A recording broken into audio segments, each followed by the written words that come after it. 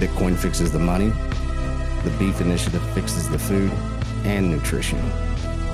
Step into some new awareness that incorporates some much needed food intelligence into your life. This is Texas Slim with Texas Slim's Vision.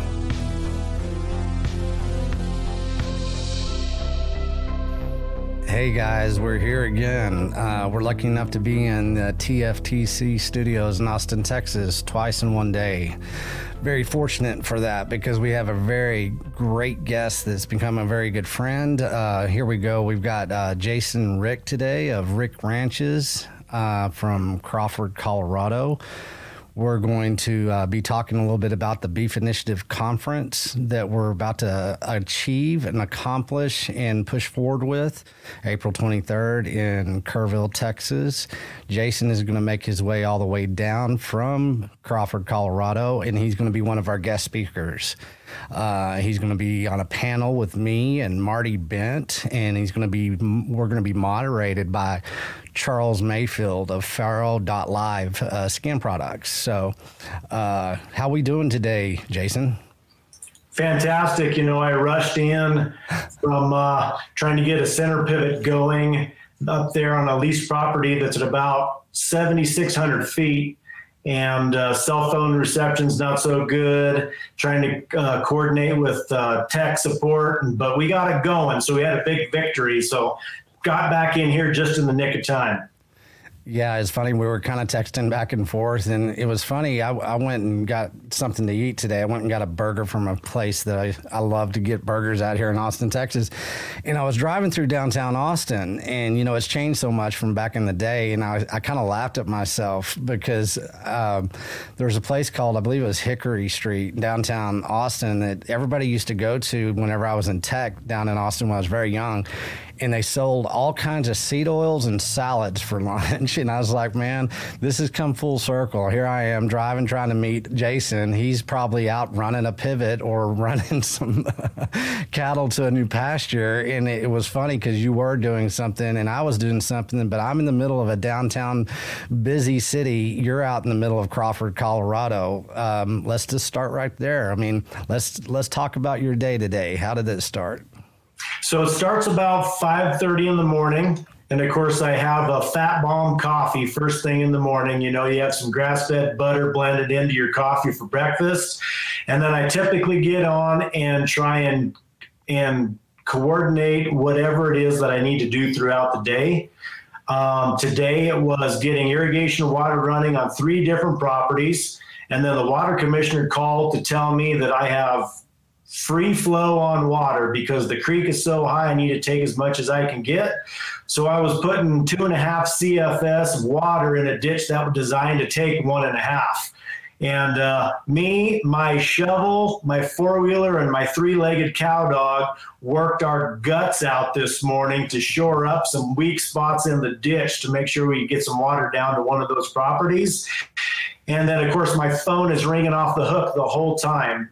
The engineer from the NRCS that's helping me design a stock water infrastructure called me. A good friend of mine who had just texted me a picture of this ad or a story in a newspaper where one of the grass-fed, grass-finished, all-natural producers had gotten caught with antibiotics in one of his beef cattle. So that's big time news that, of course, everyone's freaking out about. And then 2 of the landowners, both absentee landowners, are calling me just wanting to get an update while I'm trying to shovel this ditch that's just roaring a river of chocolates, chocolate milk water. So that's how my day started. Well, you always absolutely fascinate me every time we have a conversation. It's like we get to vicariously live through Jason Rick of Rick Ranches because, that's how your days start every day for the most part. As far as a percentage of the majority of things that are something that you have to always basically plan as you take each step. And, I think that's the beautiful thing about what you do. I think it's the way you orchestrate, what you're doing as far as your location, a lot of people don't understand. They say, "Oh, he's in Colorado. He has plenty of water." Let's start with the water, and let's give paint a picture of where you are, outside of Crawford, Colorado, what it looks like, and let's always remember that you have no food without water sources, especially in regenerative farming and ranching. Yeah. So where we live, where our home ranch is a pinyon and juniper and sagebrush inhabited plateau. And if it weren't for the settlers back in the 1880s and 1890s digging reservoirs and hand digging canals and putting in infrastructure, none of the agriculture would exist where we are. And back then, that was a true proof of work. I mean, you would put in all of that stuff by hand or with horses and Fresnos. There's places where there's a little under a mile of hand dug tunnel where they would have drilled the holes, with either an air hammer or a jack leg or a hand steel and double jack, and shot it out with black powder that our irrigation water flows through when you're trying to get water out here onto Fruitland Mesa. Right now, we're in the middle of a big Bureau of Reclamation soil salinity project. The total project is about $11 million, and that's for the entire irrigation company. And I'm on the board of directors for that company. And we have there's about 3 weeks of work that need to be finished before we can put water in the ditch. We put a bunch of it in pipe, and then we're putting rubber liner and then spraying shotcrete over the top of it to protect the liner. And so we have construction crews up there right now working on that. But the thing for me is I realized early on that our water resources were very finite and that I needed to expand out into other basins and other drainages that had stronger, more reliable water. So I looked across the valley. So literally, as the crow flies, due north from our home ranch is one of the properties, and there's actually 4 or 5 properties now that I lease that are over in the LaRue Creek drainage and the LaRue Creek water users. And we irrigate out of the Highline Ditch, McNeil Creek Ditch, Smith Ditch. There's 3-4 other ditches, I don't remember the name offhand, that we irrigate out of. And those were 1865. So some of those, they started digging when that was still Ute Indian territory. Mm-hmm. But the settlers had come in and started working in there pretty much as soon as they came into this country, putting in all that infrastructure. And it's very interesting. I had some Future Farmer of America FFA girls working for me yesterday, and they were hand digging some ditch.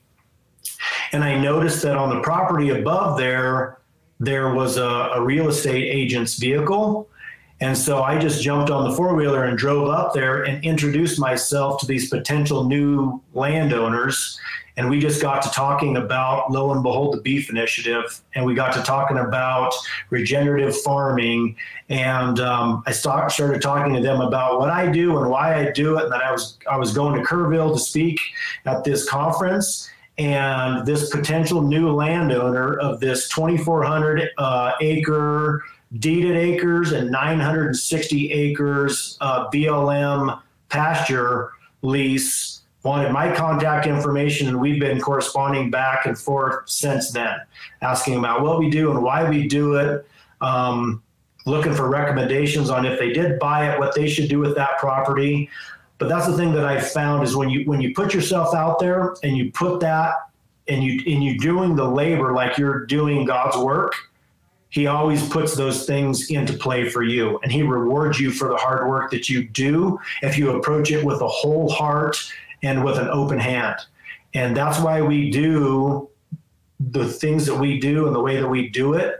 And we always approach it that we're only here for a short amount of time. And so everything that we're doing is just trying to be stewards of the land and do God's work so we can pass it off to the next generation better than we found it. And it's just one of those things that just continues to blow my mind, the abundance when you put yourself in the abundance mindset. And it's blessings every day. I mean, granted, there's hardships, there's lots of stress, but so oftentimes it pays just huge rewards. Man, that's a great story. And like I said before, every time we have a conversation, here we go, Jason's going to tell me something that's fascinating. And just how that correlated into, the first time that we started talking, it probably took us 2 to 3 weeks to make that contact, right? We were pinging back and forth with each other. We were trying. It was busy times, but what we did was we were persistent. And by the time that we actually did make that contact with each other, guess what? We kind of had some trust built up. And what you just did with those potential landowners, you sealed the deal, I guarantee you, in some form or fashion for them to understand what they're probably getting into. You probably gave them a great rundown of the history of the valley, of course, and of how you got to where you are. And for a lot of people listening right now they're seeing us. We get to be on a YouTube channel now, which is fantastic. It's going to be kind of fun. But let's give a quick history. You're a first generational, let's say, animal producer, grass farmer. You're a rancher. Let's get everybody that hasn't caught up to you, because after this weekend, everybody's going to know who the hell Jason Rick is out of Colorado. So let's give everybody a quick rundown of how you got to where you are real quick, and then we'll go back into this story. I want to touch on that. Okay, so I was born and raised in Hotchkiss. It's a little town about 15 minutes from Crawford. We call it the North Fork Valley, Hotchkiss, Crawford, Paonia, to make this kind of triangle, and it is literally Eden in Colorado. I mean, you have anything and everything as far as agricultural that you can get here. Orchards, vineyards, veggies, meat, sheep, goats, pigs, whatever. So I was raised in town.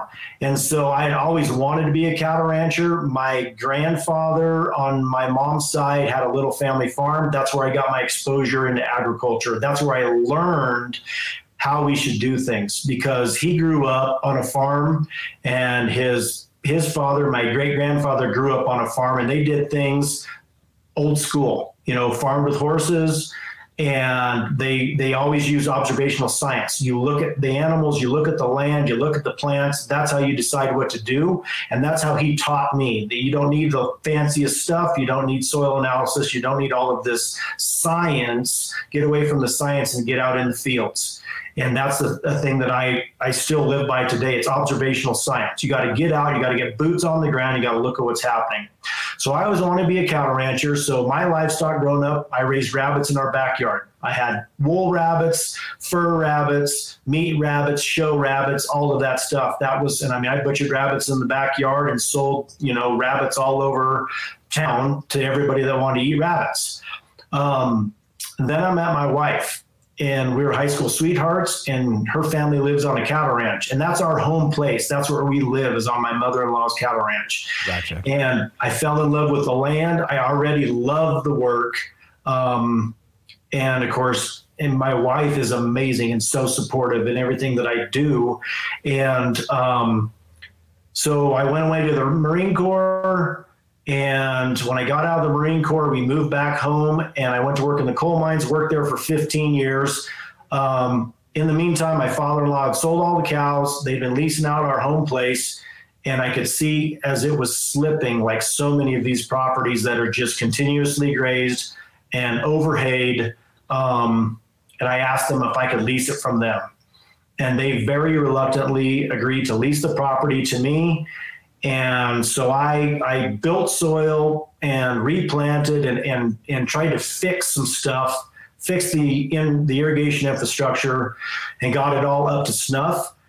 And then I started selling hay, and every once in a while you'd have hay get rained on, and you just couldn't get rid of it. And I thought to myself, this is ridiculous. We should get some cows so I can feed this lesser quality hay to the cows. And that pretty well sent me down the rabbit hole of cattle ranching and regenerative farming through the rumens of cattle, hoof impact on soil. And then we had a pretty rough drought. And I realized that this land couldn't sustain 365-day animal pressure. And so I started looking out at other properties. And so I leased more and more properties here in Crawford. And the problem with that is they're all in the same irrigation system. So if we have a short irrigation year, everybody is dry.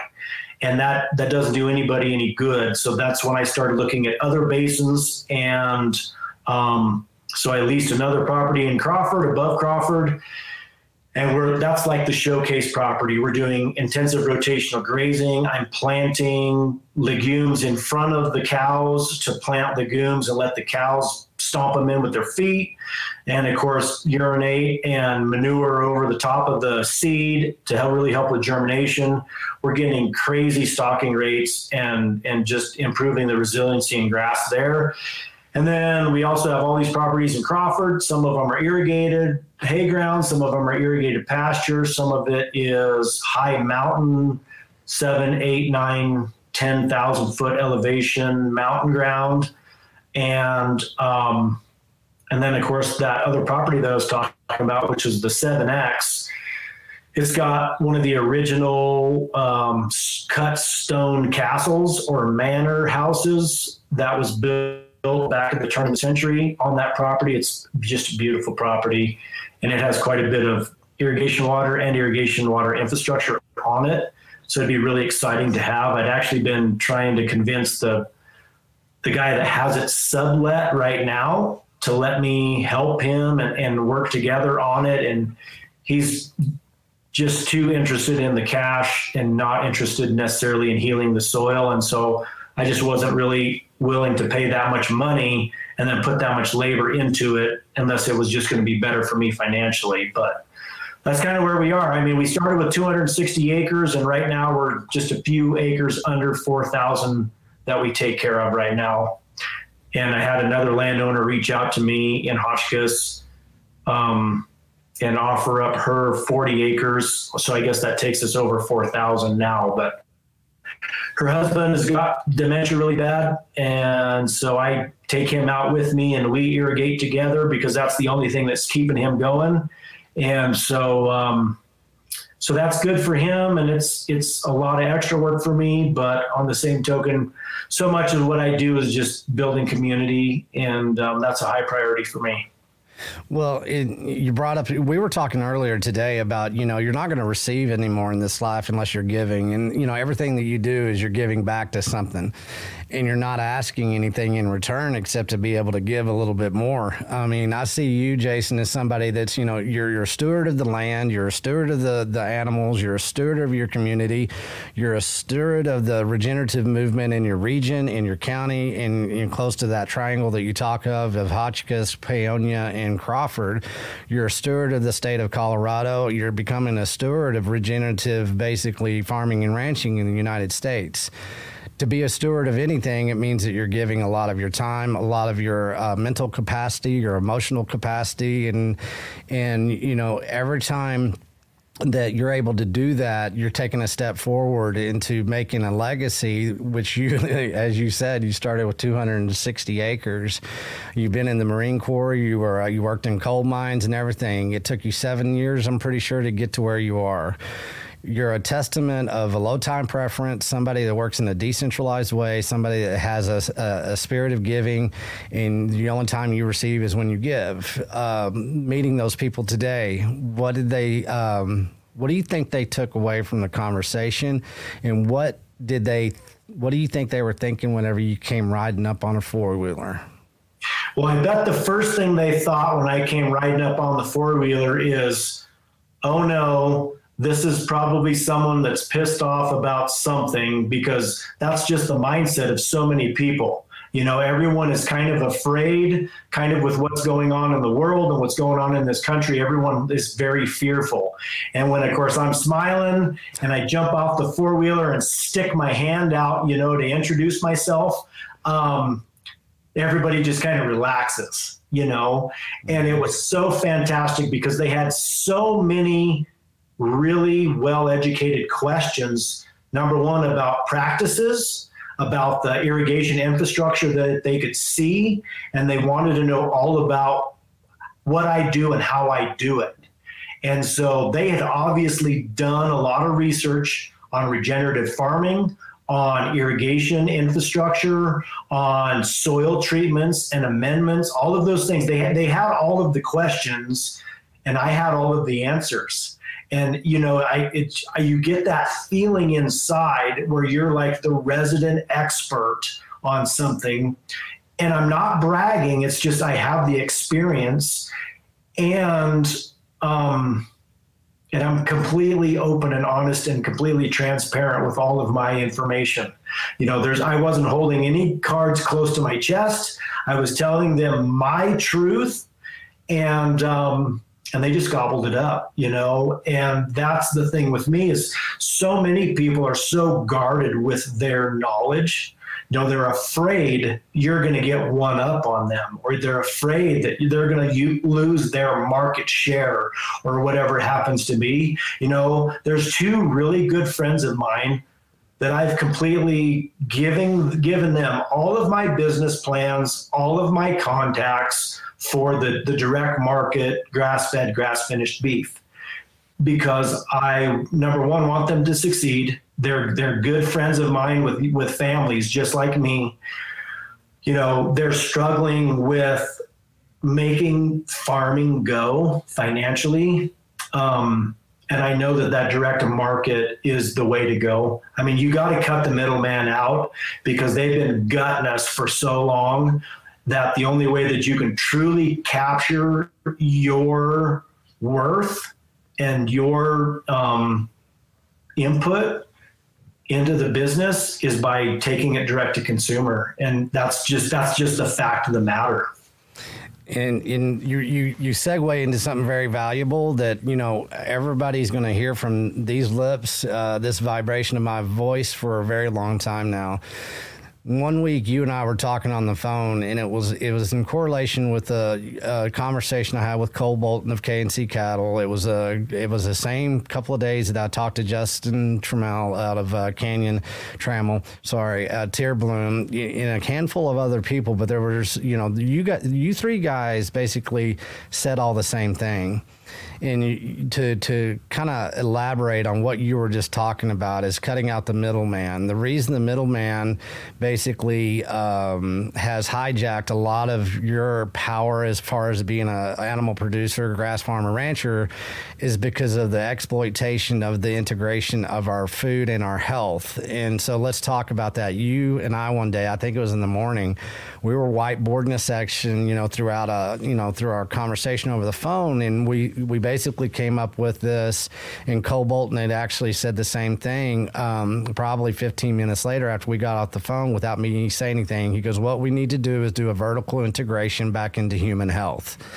What that means, and I think I've said this probably 10 times today, is whenever we talk about a vertical integration into human health, we're talking about starting with the soil, going to the grass, going to the cow, to the producer, to the processor, to the supplier, to creating a new market access that ends up being a health initiative.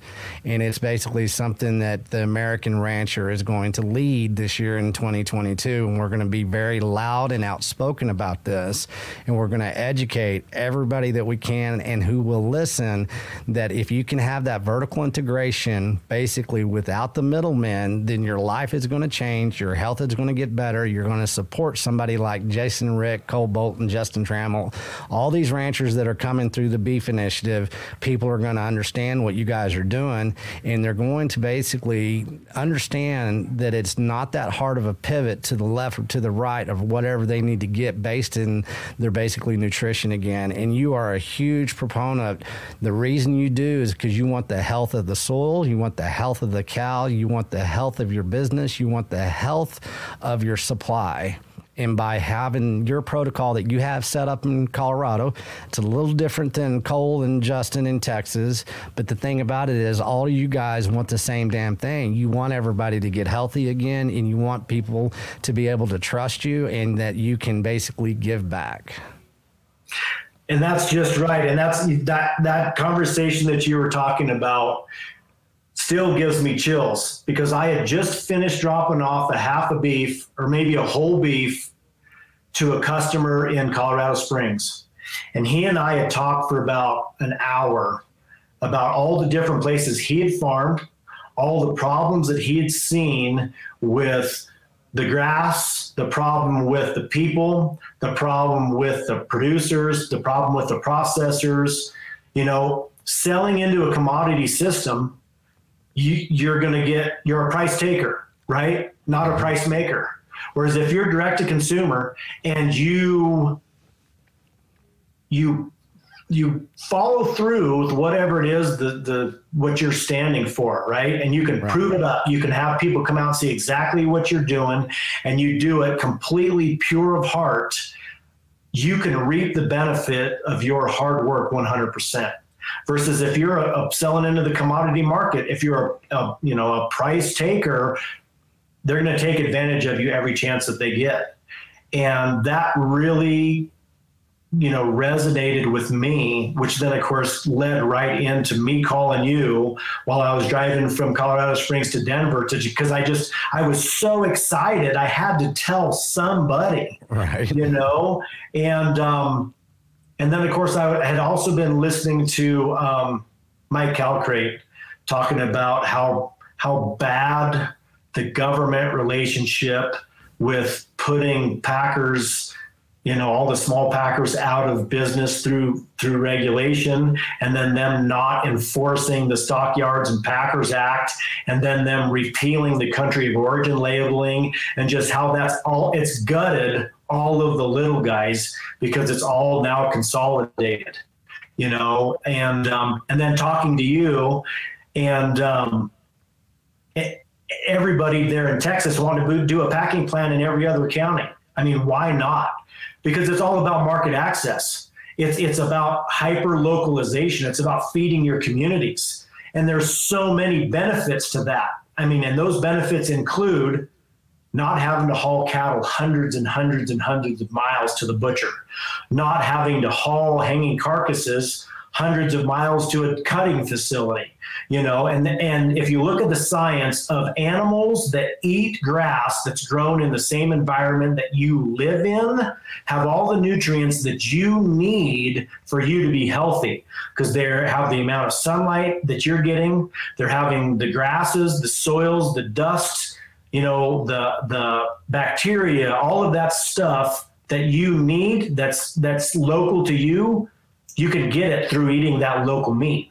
That's the other thing that we do is we have honeybees. And so they're all foraging in all of the plants that we use to grow feed for our cattle. So when you're eating that raw local honey and you're eating that really good grass-fed, grass-finished beef, I mean, it's like a 1-2 knockout punch for health. And it's just a marriage made in heaven. And that's why it's so exciting for me to be working with like-minded people all over the United States, who everybody does it a little different because their environment is a little different, their resources are a little different, their experience is a little different, their cattle are different. I mean, something that works for me at 11,000 feet may not work for someone that's at sea level or at 135 degrees and 95% humidity. It's one of those things where you need to have locally adapted cattle for wherever you are. And that's the great thing about it, though, is then you have all of those consumers for all of those different products. There's nothing that says you shouldn't be buying local meat, produce, chickens, whatever it happens to be. If you can support your local guys, because all of those guys are going to be supporting you via taxes, via, buying at your local stores, all of those things, local tractor dealers, all of that stuff. Keep all that money local. Don't send it to Brazil where the CEOs and the CFOs of, one of the big fours live. Yeah. And that's such a good point. I mean, as far as, the processing centers in the state of Texas, there's tons and tons of processing centers that used to be based in communities, small towns that have been mothballed all across the state of Texas. I always have to tell everybody, we're not reinventing the wheel. The stuff was already there. It's already been part of how we got to where we were. It was just kind of hijacked from us. And you talk about things like market access. People don't understand market access and how it is controlled by, 85% of our market access of our animal protein in the United States is by those 4 processing meat packing facilities. They control the market access. They control the supply. They control whenever you can put a harvested cow and put them on a hook. And everything that is actually is a net negative for the cattle rancher, and it's by design. And, it's something that you guys have to live with, and you have to basically orchestrate your whole lifestyle and your hopes and your dreams and your strengths, your weaknesses, your emotions around of. And it's such a centralized system that has basically stolen the decentralized power and empowerment in which got us here. That's something that we have to do this year. That's why we're having these conferences, is because that right there, what I just said, what you just said, is that vertical integration into human health. And once you do tie those dots, you create those nodes of communication, because you talk about every rancher is different. Cole and I had that conversation for about an hour yesterday talking about the conference as well. He goes, yeah, man, I've been studying Jason, and everything that he does is everything that I believe in, but we're just a little bit different. But that's the beautiful thing of it, because the water sourcing, the soil, he doesn't do bees. I mean, there's so many things that are different, but there's so many things that are actually the strength and the bond of everything you do. Let's look at Canada this last couple of weeks. I mean, all the snowstorms that they had to do during calving season. I mean, look what they had to go through. A lot of times they're not struggling for water. They're struggling for too much snow. Here in Colorado, sometimes you get flooded out, but sometimes you are a plateau, which is, acts like the desert high plains. And a lot of people don't understand what that means. That means there's no damn water. There's no damn grass, and that's why the pioneers of that valley went and did that, that irrigating in the way that they did. And look how that proof of work back then, how it's still going since 1865. You look at the Texas Panhandle, which is the desert high plains. It's on Llano Estacado. I mean, people say you can't raise cattle there, and I say bullshit. Guess what? There used to be a couple of million buffalo on this damn grass, and then they lasted a long time until we came in and destroyed it. And then we had cattle on this land, and guess what? Until everybody came in and destroyed that grazing. What kind of grazing? Well, the regenerative grazing that got us all here. And our society in the last 50 years have lost their history. They've lost their heritage and their tradition, and there's a handful of guys out there across North America, South America, Mexico, wherever you go across this world, that are trying to save this philosophy that basically is something that has given us our power and our food sources for thousands of years. And for us, as far as the beef initiative, as far as the cattle rancher, as far as the grass farmer, it is almost criminal to have to fight something that is actually so precious to our human health. And that's exactly what reason I got into, basically everything with food intelligence, was to put my damn foot down and say, we're going to start demanding the food that our ancestors gave us the opportunity to experience, and we're going to honor it, and we're going to fight for it, because we are in a war of information. We're in network war. We're in basically a monetary war. There's a lot of things that people don't understand about their food that they better get ready to understand, that you need to understand what a store of value is in your animal protein, which is your nutrition, which basically gives you that human health initiative that our country needs and that you guys are trying to provide. Well, and that's one thing. So we had ag days. So the Black Mesa Cattle Women's put on ag days, and you bring all of the county's middle schoolers and elementary school kids through. And so it's not all of them. I think it was like 3rd through 6th grades. And one of the head honcho ladies in the Black Mesa Cattle Women's, she is a breast cancer survivor. And she is a hardcore conventional cattle woman. So, of course, in her mind, cows need to go to a feedlot, and when they feed cows for themselves, they grain them, right? Which I don't have anything against that. But we got into this conversation about direct to market, and then we also got into the conversation specifically about the beef initiative and how important animal protein is in your diet. And she explained to me how she had fired 5 nutritionists who have been telling her, stay away from red meat. You know, you need to eat plenty of carbs so you can have enough energy to fight this cancer, and on and on and on. And she's like, no, BS, bullshit. She says, I'll tell you what, my grandparents lived to be in their hundreds. My parents are currently in their upper 90s, and they are meat and potatoes people, right? And everything that they eat is either fried in lard or fried in beef tallow or fried in butter. And I guess I have a hard time understanding how you as a nutritionist can tell me that I need to stay away from meat and I need to eat carbs, which when broken down are sugars, which is exactly what feeds cancer.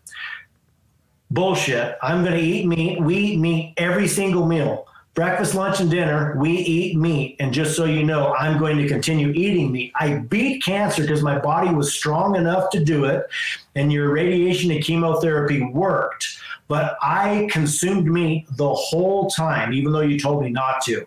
And that's the problem, is we have this fake commodity mindset in food that's based on hyper processed, super cheap garbage, instead of getting back to our roots and eating like our ancestors, that it was whatever you could kill or whatever you could gather.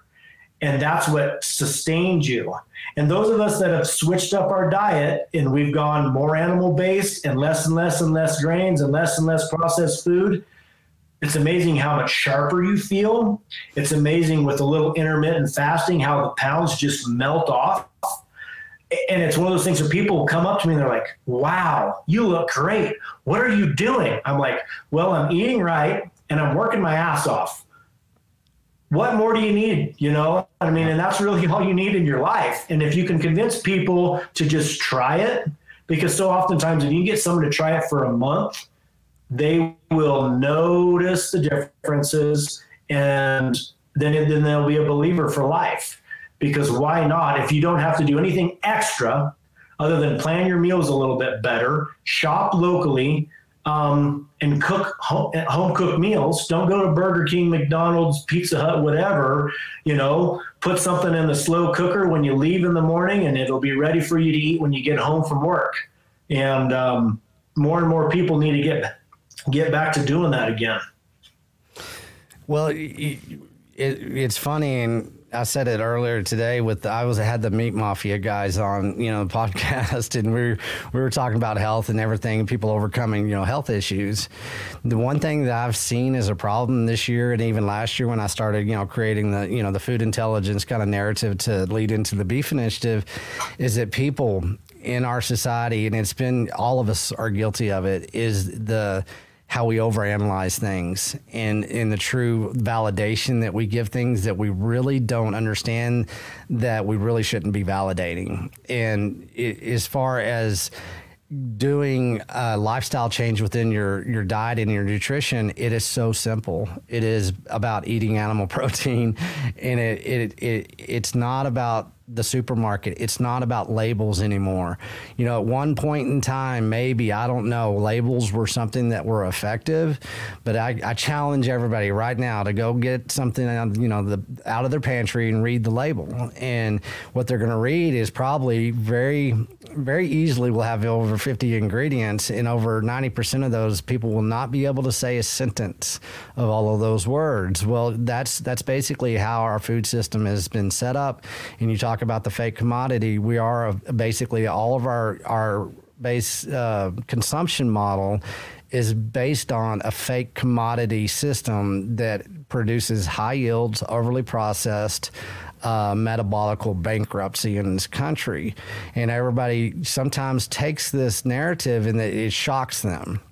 Because you know what? They say they're very intentional. They're trying to do the right things. They're trying to consume something that they feel that, they should be consuming. They are. Mothers are out there, parents are out there feeding their children. They're saying, hey, this says healthy, this says heart healthy. This says this says that.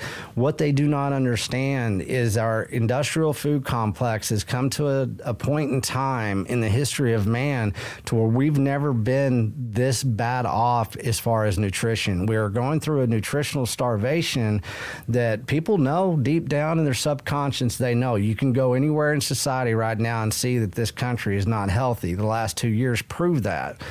So it takes something that we've experienced as far as the high death rate with the virus that went around the world, whatever that was. I call it a marketing plan. And it was a global marketing plan that people bid off on. You know why they bid off on it? Because they're trusting. And one thing that has happened to our society is that most people in our society are very good, caring people that trust. And so, but that trust has been basically sabotaged by a lot of deception based on what we desire as far as taste and what we desire, basically that we're doing the right thing even when we try. Guess what? The gig is up. And it's as simple as that. So the simplicity of being able to change your consumption model into basically cutting out all the middlemen. You don't have to ask any more questions. You don't have to go to the supermarket as much. You don't have to spend more money because you don't. It's just something that you pivot, like I say all the time, and you just make that small little change. And once you've made that change, you know Dr. Mary Care, and I'm pushing this big time, is doing that 48-hour bone broth fast to get you thinking correctly again and to get rid of that damn brain fog. Well, guess what? People like you and me and everybody in the Beef Initiative that are moving forward, man, we got so much clarity that, that's why we're in a good mood. That's why we feel good. And that's why we're doing the right things. And, that's why, I said, we're going to have a conference. And I said, Jason, you're going to speak at a conference? And you say, hell yeah, I'll make a plane ticket. And so you got your plane ticket, and here you are. You're flying in the middle of Eden, Colorado, which is not easy to fly from in the first place.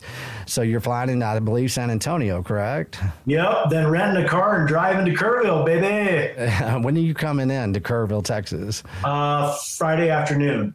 Excellent, because that's when we're going to start kicking off everything. We're going to have a meetup in Kerrville, Texas, at a place called Mamacita's.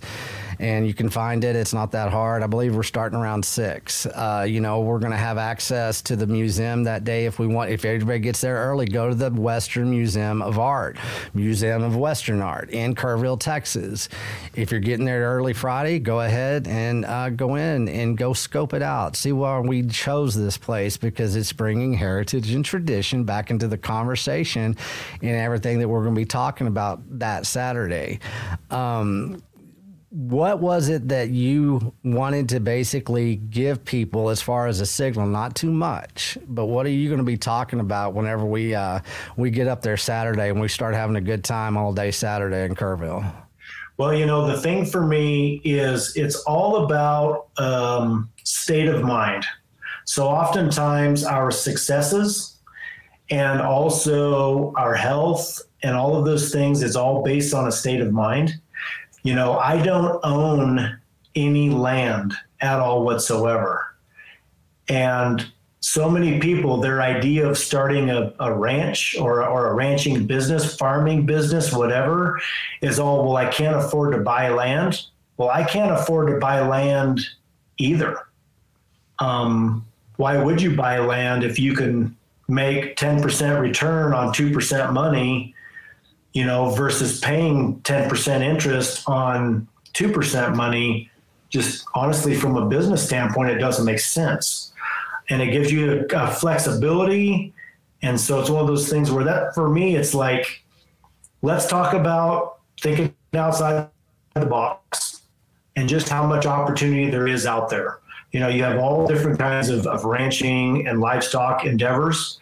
And, it's not a one size fit all. It's not a one process fits all. And there's money to be made in all of them. The other thing too is if you're spending money on stock water infrastructure, it's the best investment you'll ever have. You get so much more bang for your buck, and you're in rotation of grazing, all of those things. So I love to talk about that. And then of course, don't be afraid to make mistakes. That's the biggest thing. So many people are afraid to get started for making a mistake. And that's never stopped me from anything. And I've been kicked in the teeth more than once. And anytime and every time someone says, that'll never work, or you can't do that, my response is, challenge accepted. Oh, yeah. Because then you work that much harder to prove them wrong.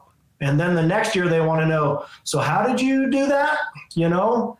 And so for me, boy, it's a paradigm shift. You have to be willing to think outside the box if you want to have success in a small margin business like what we do, and do it the way that we do it. Yeah, I mean, perception is reality, right? You get your perspective and your perception, based first, that state of mind like you talk about. That is the most powerful thing to be able to give you that confidence. And the only time usually really in our society anymore that you're going to be any effective and you're going to have any peace of mind and joy in your life is that, whenever you can go in and engineer that own suffering, on your own and be okay with it, to where that suffering is actually entertainment for you. And it's a sense of empowerment that only you, the individual, can create and engineer. And, that's what the conference is really about. You're a first generational rancher. We're going to have Cole, fourth generational rancher. There's a progression that we're bringing back to people's mindset. That it doesn't matter where you get in this game, you don't have to have land, and we're going to have some announcements at the conference as well. It's like, man, I don't own any land. Guess what? I'm going to have some cattle this year. I'm going to know who's going to be basically stewarding those cattle. I'm on a pathway now to where my food security is going to be taken care of for the next decade. And that's me, Texas Slim, with the beef initiative. Well, we're going to probably, let you know kind of a little something about that to where you can be part of that. And so we're going to create that mindset of people, understanding what basically food is again, that there is an integration into human health that was right in front of us. We don't have to ask permission here. We don't have to worry about that. We're already doing it. All we're doing is connecting dots in people's minds and their mindsets to where they say, oh, shit, I live in New York City and I can be part of this. You damn right. I mean, because I get people all the time saying, is this a Texas thing? I said, hell no, this is a world thing, man. We're going to start in Texas because I'm Texan. And I like to say that I'm Texan, and that's what we have to do. We have to lead. And guess what? I got good friends in Colorado. I got friends in Tennessee. I got friends in Quebec. I got friends in British Columbia. I got friends in Wyoming, North Dakota. Here we go. We got them in Florida, Georgia, Kansas, Oklahoma. We've got them in Arizona. We got them in California. Oh, man, and this is picking up a little steam, and we're all going to be doing this together because that's all this is decentralized communication that's based on sound money, sound health, sound communications for a sound future. And that's what this conference is about. And people are going to understand that, you don't have to go to freaking Disney anymore. You don't have to do that type of rent seeking for your entertainment. What you got is a lifestyle that's going to be an international lifestyle, and it's starting right here. And we're doing it within the Beef Initiative because all of us are kind of pumped about being able to pull this off. And one thing that we're going to do within the Beef Initiative and the Beef Initiative conferences is that, guess what, everybody? Jason's going to host our second conference this year. Everybody tells me don't say anything about a conference in Colorado, so I just won't say the date, but guess what? We're going to have a conference in Colorado out at Jason's place. Not to sell our conference short this week, right? But this is, you deserve to talk about that, kind of our idea behind it, and let's put some lofty expectations out there that we have to own because we're going to state it right here. Well, and that's the thing for me is I'm a hands-on guy, and I've had so many people reach out to me wanting information about how do you do it? How do you get started? How do you source your cattle? What makes the best business sense? All of these things. Why do you do the way that you do it? Well, this is a 100 level class all the way through to a 400 level class on how you're going to be able to do that. The different systems that we use, the different markets that we use, the different types of cattle that we use, the different classifications of cattle that we use, all of those things where anybody and everyone can do it if they really want to do it. And that's without having to own any land. I mean, and the exciting thing with direct market is you don't even have to own cows. You can buy feeder calves from someone that you trust, and you have them for the short amount of time while you finish them, and then they go to the butcher, and then you ski the rest of the year, or whatever it happens to be that you want to do the rest of the year. our business model, of course, we're conception to plate. So we have the mother cows because we know exactly what we got. We calve out those babies and we raise them all the way through to the only one bad day that they have in their life, and that's the day that they get butchered. But that's how passionate we feel about it, because that's how important that aspect is to us. But that's not the only way to do it, and there's lots of people having huge successes doing it other ways. The other thing too about the North Fork Valley is we've got vineyards, we got organic orchards, we've got wineries, we've got whitewater rafting, we've got stand-up paddle boards, we've got reservoirs with fishing, we've got hiking trails. I mean, you name it. Most people, when they come to visit, they figure out a way that they can stay, or they can at least come for a month at a time. And that's great. Other than those of us that were born and raised here have just seen how many more people there are now than there were back in the day. Yeah. So, but it's just because it's, I mean, literally in the winter, I can drive an hour and a half one way and downhill ski. And then the next day, drive an hour and a half the other direction and mountain bike, all in the same weekend, because those are the opportunities we have here. Yeah, and that's what's going to be fun, because everybody's going to be there's a couple of cabins there, and Kerrville, as far as on the Guadalupe River and stuff, it's pretty cool. But man, I'm so excited. I'm going to bring my boy. He graduates this year, and I already told him. I said, man, your senior trip with your dad is going to be in Colorado, man. We're going to go fly fishing. We're going to go camping. We're going to go hang out with some ranchers. We're going to, I don't know, maybe we'll go mountain biking. I mean, it's unlimited in that valley what you can do. That Hotchkiss has an art center there. There's Paonia is a cool little funky town. Crawford is right there at that pivot point where you can go a lot of different directions and go. You got Needle Rock out there. You got old place called that you and I were talking about, the Smith Fork Ranch. Yep. There's a lot of creeks and fly fishing to be done back up there that I used to do. So, the differences of the conferences are extremely different, but guess what? They're all the damn same thing. They're basically educating people about a protocol that provides them great, dense animal protein nutrition. And what else would you rather do? I call it the new international lifestyle, like I said, and it's right here in front of us.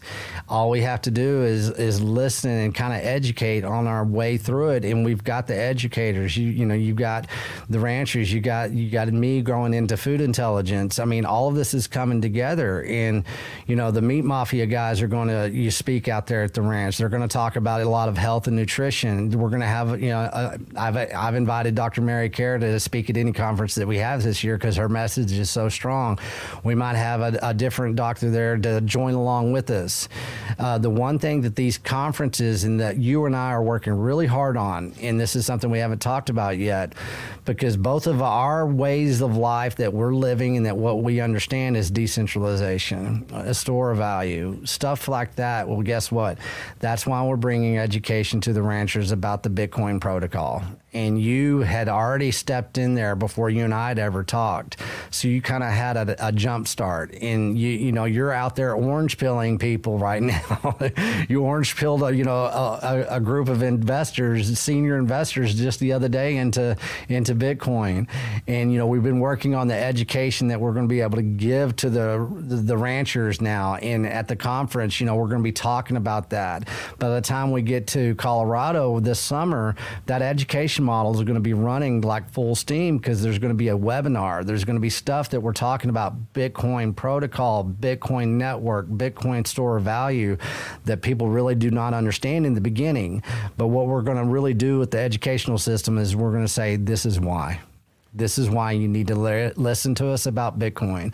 This is why you need to turn off all the FUD out there as far as, what is Bitcoin. And you need to listen to the ranchers that have already been there. They've already gone through this educational process. They're showing proof of work within basically custody, self-ownership, access, on-ramps, how you leverage, everything that we want to teach the American rancher, animal producer, grass farmer. This is something that you're going to need, because what? Your grandfather knew this mentality of a store of value that was decentralized back in the day. He just didn't have this protocol that's in a digital form, that is a ledger, that is basically a piece of property. And once we get that awareness, you tell me, you tell everybody out there, how do you think these ranchers are going to innovate the education from where we begin to where we kind of leave off, and how far will the rancher, American rancher, take the understanding and the facilitation of adoption of the Bitcoin protocol? Well, it's a no-brainer because they understand what true proof of work. Looks like we might have lost Jason there real quick. So we'll keep this going. He is in Crawford, Colorado. He is, the internet connections out there and the phone reception is not the best. What he was just commenting on really was basically the true proof of work. I mean, you heard what he did. Here you go. There you are. You're back. That's one great thing about rural America is Wi-Fi and all of that is kind of hard to come by sometimes. Hey, man, that's what I was just commenting. I say, hey, he's in Crawford, Colorado. It just happens. But the good news is we're supposed to get fiber this summer. Those guys were here last week, and I am stoked because when you're trying to run an online business and you're trying to communicate via social media and it's hit or miss on whether it comes through or not, that's so frustrating. But What I was saying is farmers and ranchers already know what proof of work is. And they also know what store of value is. Because if you look at what we invest in, we're investing in 50-year and 100-year projects as far as irrigation infrastructure, stock water infrastructure. We're investing in things that we know are going to pay huge dividends for our generation as well as the next generation. And especially we're on the precipice of a potential complete collapse of the US dollar. If you look at what's happening and all of that, why would you keep your store of value and your total financial wealth in something that could go away overnight when you can put it in something as hard as Bitcoin, and with all of the acceptance of different platforms that you can trade on, whether it's, you're paying for things, you're accepting payments on, just like me. I mean, I sell beef direct to consumer for Bitcoin. And with as easy as all of that is and as straightforward as all of that is, and once you have the basics down, it's just like having a credit card, except you don't have to pay the huge, insane fees that you have to pay in some of these card reader applications. And then you can completely custody it yourself. You have 100% control of your wealth. You have control of your income and you have control of your wealth. And then you can turn right around and leverage it if you want to. You don't have to put a note on the farm. You can put a note on your Bitcoin. And if there's something that you need, you might as well pay yourself that interest versus paying the bank. And so it makes so much sense from so many angles that once they get it and they have the basic understanding, most people that I've orange pilled and really got them set up, they just ran with it. They'll call me, they'll text me, whatever. Hey, we did this. Hey, we did that. We talked to this guy. We talked to that guy. And now they're orange pilling people too, other people in our community. So it's just super exciting. I can't wait to that day that we got a little echo there. I can't wait for that day that that one. It might be you, it might be Cobalt, it might be Justin, it might be, who knows who it is. There's going to be a rancher in the United States that takes this and really that light truly comes on that changes this industry forever. And I firmly believe that. I think that is our guiding light that we can look forward to, that basically is, hopefully we can all be master communicators, because one thing that we don't have is a very good, clear communication of education. And that's where we really have to take that step back and say, how do we approach this? Because I have a lot of people that come to me and say, hey, man, how are you talking about Bitcoin to ranchers and animal producers? And I said, the one thing you don't do is get up in their face and say, hey, do you take Bitcoin? What you do is you go up there and you shake their damn hand and say, hey, I want to know how you do what you do. Would you please educate me? Would you help me understand how important it is what you do? I want to show you some respect. And then, once you've educated me here a little bit, I want to know more about where you come from. You start that conversation, and then what you do is you let somebody know that you respect them. within that respect, that's always usually done in the beginning, looking somebody in the eye and shaking their hand and say, man, I want to help you. Would you help me? And being that honest, just like you rolling up on a four-wheeler to somebody that's a complete stranger in the mountains, that's needless to say, that you don't do that too often out there in strange lands. You don't walk up on somebody and, they come storming after you. You hear that Deliverance banjo playing, so you better watch out. So, the thing, how you overcome that, man, is what you do is you go up there and you give. And so talking to the ranchers, talking to the animal producers, I saw that from the very beginning, saying, I know how to do this, man. I know the conversations to have with them. And I'm thick-skinned enough from where I come from that I'm not going to be offended if they tell me to go piss off and get off their land. I was like, it's okay, man. Bless your heart. You'll be talking to me one of these days, and I'm not going to hold any regrets and resentments towards you for telling me to get the hell off your land, because I come in peace.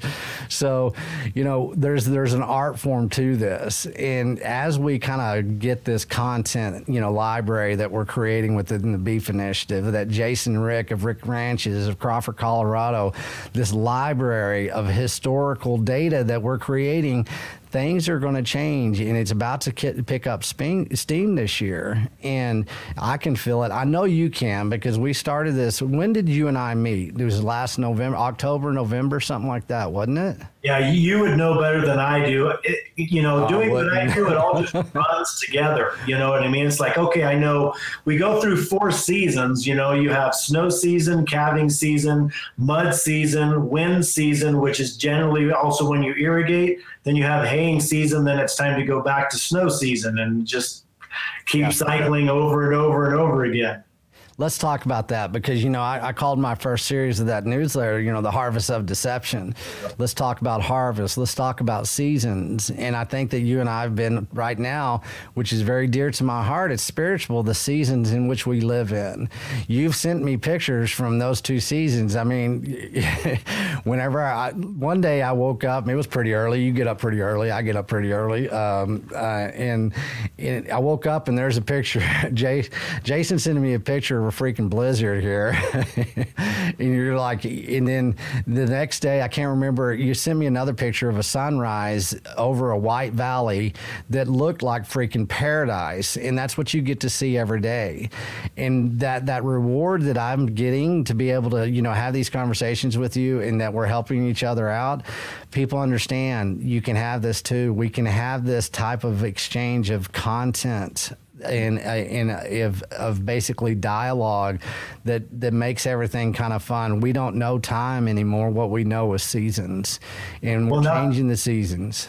When I get a text from you that came before I woke up, I'm like, damn, I'm not working hard enough, because Texas Slim is up before I am. And then I give myself a little break, because you're going to see sunrise a little earlier than I'm going to, your time zone to my time zone. So I try and cut myself a little slack.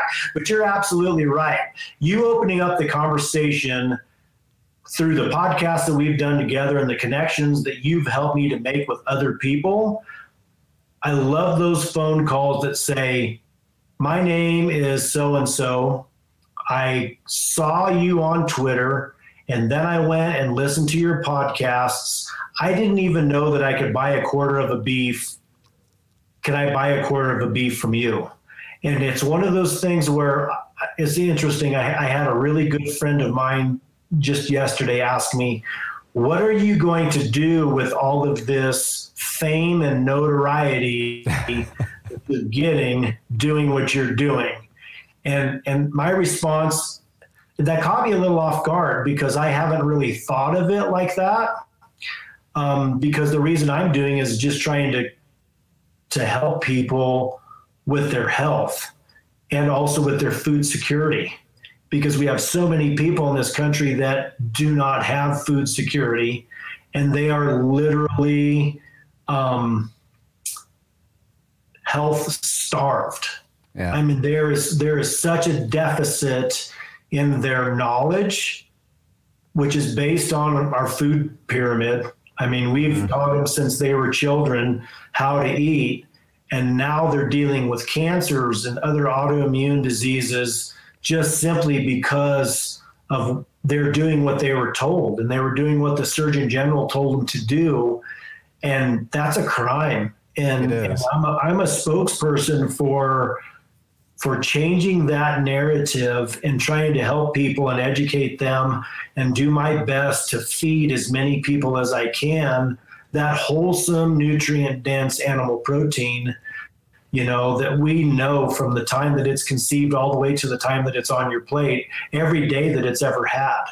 And that's what I really appreciate about our relationship and the opportunities that you've given me and my family to be able to reach out and make those connections with those people and provide that service, and also let them live vicariously through us, being able to see what we do and why we do it and what that looks like.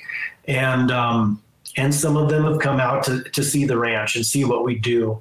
And that's just, I've really been honored to be able to be involved in that. Well, and talking about that, what you just explained is a value for value exchange. It's as simple as that. And it's something that we've both done, organically and holistically, as far as we just want to do it. It's the right thing to do. And, from our first conversation, we got along.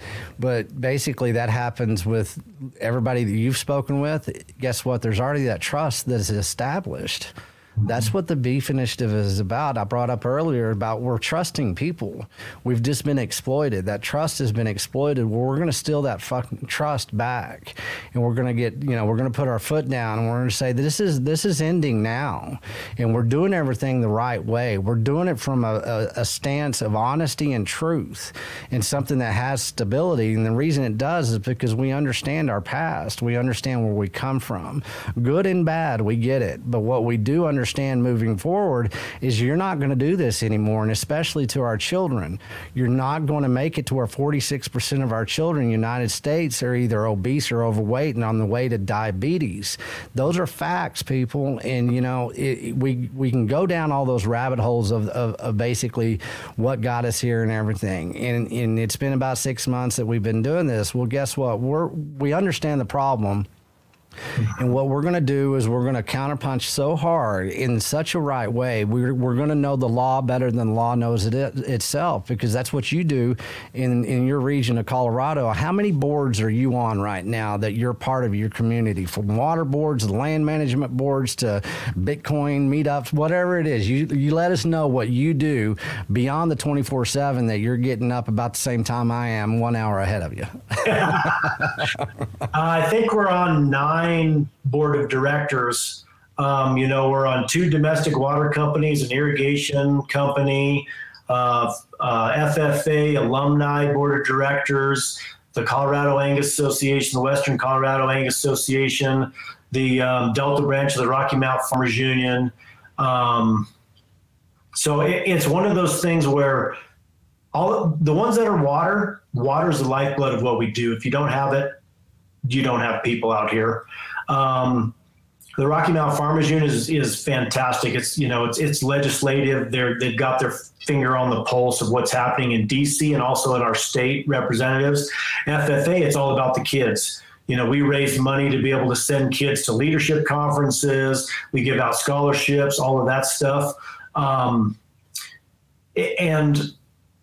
of course, I also do some advising for some other organizations.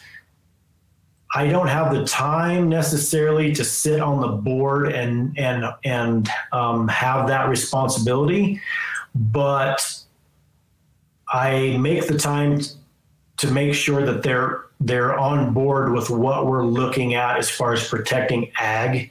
Mm-hmm. In our county and in Western Colorado, and then also in our state. Because that, believe it or not, ag is under attack. Big Pharma has done such a good job keeping people sick to be able to keep them filled full of drugs. And they're also working to engineer, manufacture what they call food. And they're saying that it's better for the environment. And so oftentimes through backdoor dealings, they're paying some of these lobbying outfits to backdoor agriculture. and criminalize animal agriculture and all of that stuff. And so if you aren't listening to those groups, if you don't have a seat at the table, you're going to have a rude awakening when, something comes down that you weren't aware of. The Colorado Angus Association is fantastic for supporting youth, and it's a breed association, and that's also the kind of cattle that we raise is predominantly registered Black Angus. And then the Western Colorado Angus Association is a consignment bull sale organization. Most of its function is to have a place for people to bring their bulls, consign them, and sell them as breeding stock, and that sale has an ebb and flow that's unfortunately, as our small farms continue to go away, that market is harder and harder to tap into. But one thing I do wholly support that we do is we give out scholarships to our youth, kids that are going into ag or trade schools. We're trying to support all of them that we can, because there are so many kids getting pushed to go to college, and then they graduate from college and they don't have a job. Yeah. And whereas our skilled labor is aging out, and we've got to get more people into that to be our electricians and plumbers and mechanics and all of those things. And honestly, most of those jobs pay better than your college educated job anyways. And a lot of them you can get trained on the job while you're getting paid. And that's fantastic. Well, let's go into the scholarships. I mean, I wasn't really going to talk about that, but once again, a couple of our conversations had led into scholarships, and same thing. That's how all these ranchers and animal producers and grass farmers think. They are all on the same wavelength. I was talking to Cole, and we reflected on FFA and 4-H, and I know the academic institutional system in agriculture in America, especially in the state of Texas. We understand it. It is what it is, right? And so we started to, have this harebrained idea. Guess what?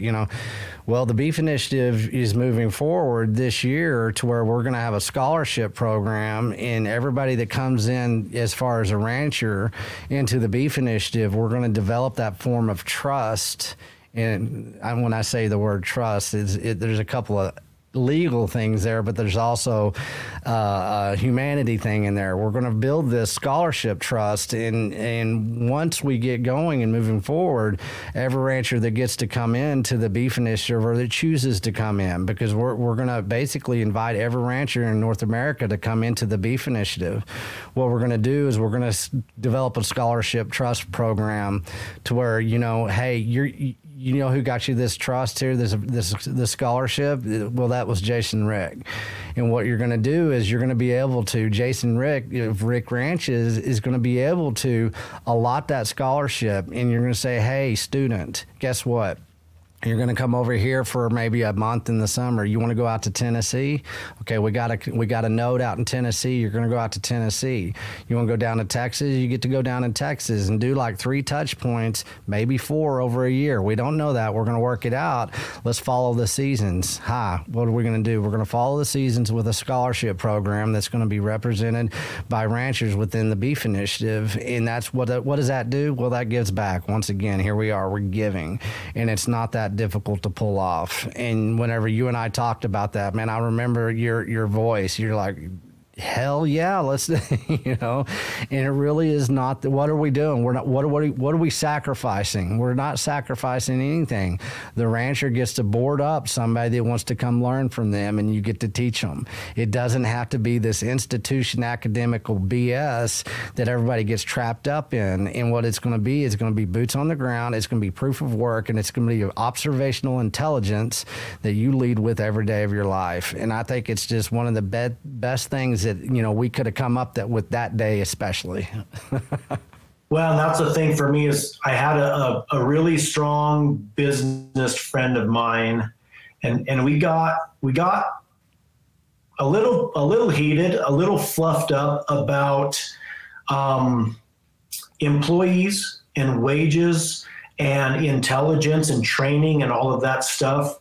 And me being in ag and having taught so many young people the basics of animal husbandry, how to build fence, how to run a chainsaw, how to sharpen a chainsaw, how to cut fence posts. I mean, just basic stuff that they had no idea about, knowing that as soon as they figured all that stuff out, they were going to go on to bigger and better things, you know, and he was talking about, you know, like this, we've talked about it before, like the rent-seeking mentality, you know, and of course I'm telling him there's a type of person who's just going to do the bare minimum to get as much as they can. There's people like that, but the people that approach me that want to come work for me know that they're going to have to work pretty damn hard to keep up with me. And they know that I don't share, everything with everyone. I mean, I have people that come and help me, and I give them just the information that they need to do the job that they do. And then you see the ones who have a fire in them, and they're just a giant sponge for the information. And I pour everything that I have into them, every tip, every trick, all of those things, knowing that they're going to go on and probably do it themselves. They're going to replicate what I'm doing themselves, only better or in a different place. Or they're going to go to work for someone else and they're going to say, where did you learn how to do that? And they're going to say, well, I learned it from Jason. You know, I helped him this summer. I helped him do this, or I helped him do that. And then I hear back from them because it's a small community. They're like, hey, this guy's worked for me and he is fantastic. Why did he quit working for you? And I was like, well, he figured out everything that I needed him to figure out, and it was time for him to go somewhere else. Or I ran out of work for him, knowing that he was going to go on to bigger and better things. And that's the thing for me is, boy, talk about making impact in your community. When you can train those guys up, you can teach them what intentionality is. You can teach them what it means to do the Lord's work, you know, and be their own biggest critic as far as trying to do their best no matter what. Because so oftentimes the mentality is, well, I don't care, you know, I'm working for someone else. Whereas those guys that are like, I'm going to do the best that I can no matter what, you know, they're going to go far. And you want to just pour everything into them to make sure that they have opportunities, you know, that other people that aren't working that hard, that are true rent seekers, will never get. And that's the thing for me is I preach and preach and preach that if you have somebody that wants to do a good job, you got to hold them up. Yeah, I mean, it's responsibility. You know, it is that knowledge share that we've kind of lost. And, you know, in my lifetime, what I see is that, you know, we forfeited that gift to be able to share that, to have that knowledge share within our children, with younger generations. And each generation, it gets a little less and less, and it's turned over to the institutional apparatus that, you know, has gotten us here in the first place. You know, because a lot of the institutions that we know, as far as these big institutional schools, you know, who provides them the most funding? You know, it's the umbrella that we talk about. You know, big farm, big tech, big whatever, the chemical companies, all that.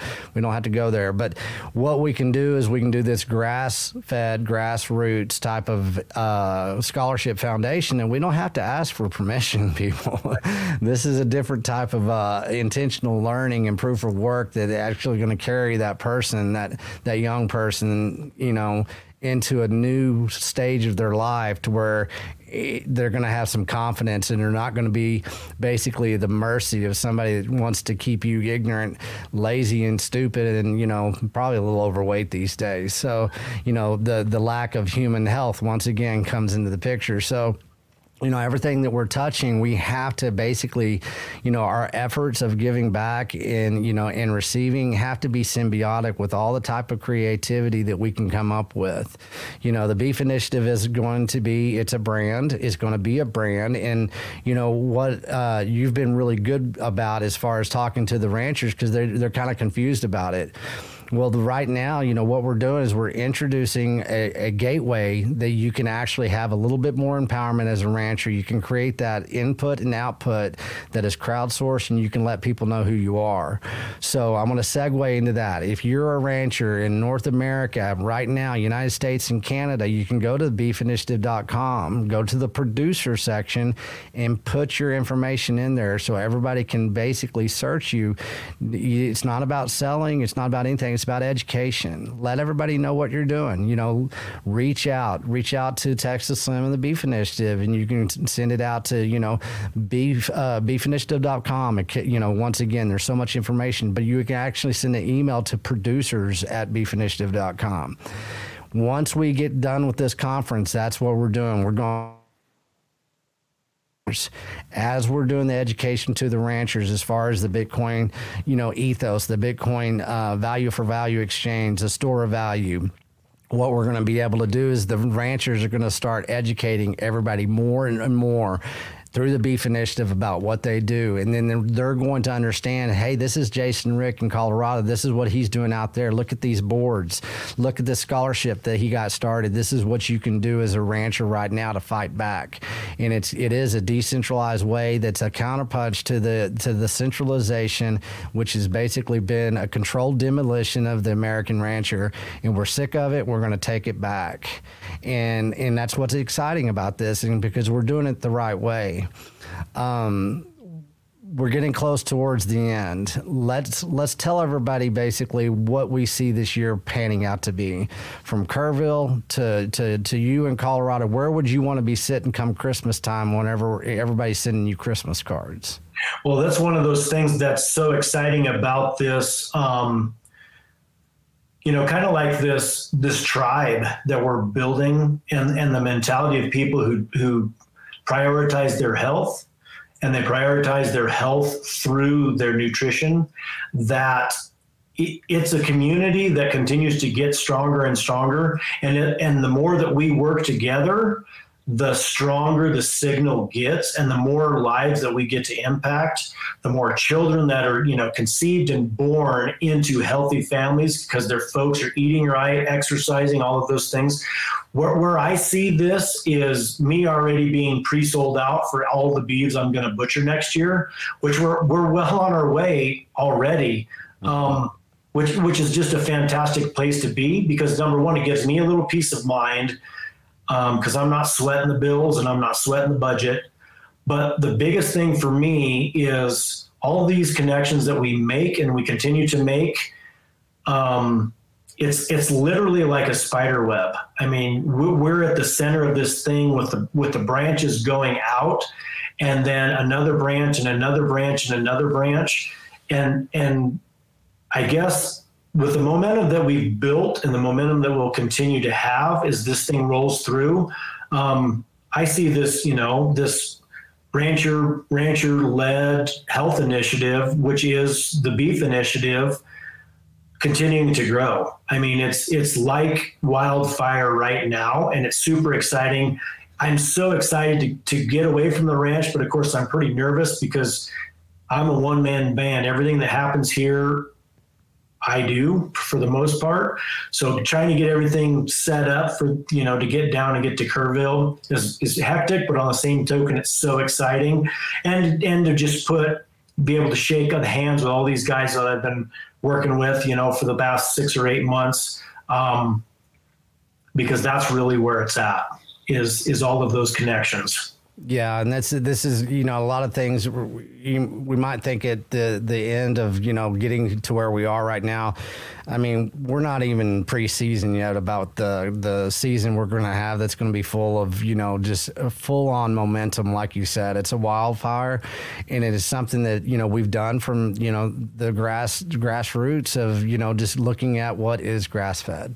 It's that simple. What is soil again? What is this? What is this thing that everybody's talking about? Well, we've got a gateway for it. We're going to help people out. We're going to give more than we receive. That's what we have to try to do. And that's what this year is going to be about. It's going to be about people giving back to the people that got us here the right way, that we can have faith, that we can have some fun and love in, and that we can actually steward a new type of perception and mindset that anybody that wants to participate, it's there for the taking. We're giving it away for free right now. Let's do this together. Jason, I know you've probably got more work to do today, so I do too. But we're in a 48-hour countdown to where you and I are going to be in Kerrville, Texas, about the same time. So, everybody, Kerrville, Texas, April 23rd. Okay. And it's a Beef Initiative Conference, the first annual. It's at the Museum of Western Art. Look all this stuff up. It means something. It was intentionally done for you to be there. If you can make it happen, let's go ahead. There's a discount code for their tickets right now. It's SLIM Slim. So put that in, get your tickets, road trip, whatever you got to do, get to Kerrville, Texas. And Jason, thank you so much. Let's let everybody know your URL for your ranch website, and then basically how they can find you any other way that you'd like. Right. So we have a Rick Ranch's Facebook page and a Jason Rick Instagram and Jason Rick Facebook page. We have a Google business website for Rick Ranches. And then, of course, we're on Twitter, Jason Rick, or it's Beef Bees Bitcoin. And it's an exciting thing is I got the first Bitcoin brand in the state of Colorado. So my Bitcoin brand is Box Bitcoin, the first one, and of course it raised havoc with the brand board to get that approved, but we got it approved. And so I'm just so excited, Slim, and I'm giddy with excitement. Number one, to get away from the ranch for a little while, and number two, to be on such an amazing panel and also an amazing conference. It's super exciting to me. Well, man, I'm going full out all the way until next week, and then I'm not slowing down. So let's push forward. Let's plan and promise to meet each other in Kerrville, Texas. Safe travels, Jason, and we're going to continue this conversation. So get ready. I'm gonna be pressing pretty hard this weekend. So here we go. Thank you so much. Yeah, we're gonna rock it. Yeah, we are. Let's go have some fun. Thanks, sure. Jason. Thank you. Everybody, thank you so much. This is Texas Slim's Vision. This is the Beef Initiative channel, the new one on YouTube. Everybody, take care of yourself. Travel safe, because I know you're coming to Kerrville, Texas on April 23rd. Peace. Here at the Beef Initiative, we encourage all you ranchers out there to tell us who and where you are so we can let everybody know. They're looking for you. This time I'm shouting out K&C Cattle out of Austin, Texas. KNCCattle.com. Cole, he's a fourth generational Texas rancher. He knows what he's doing.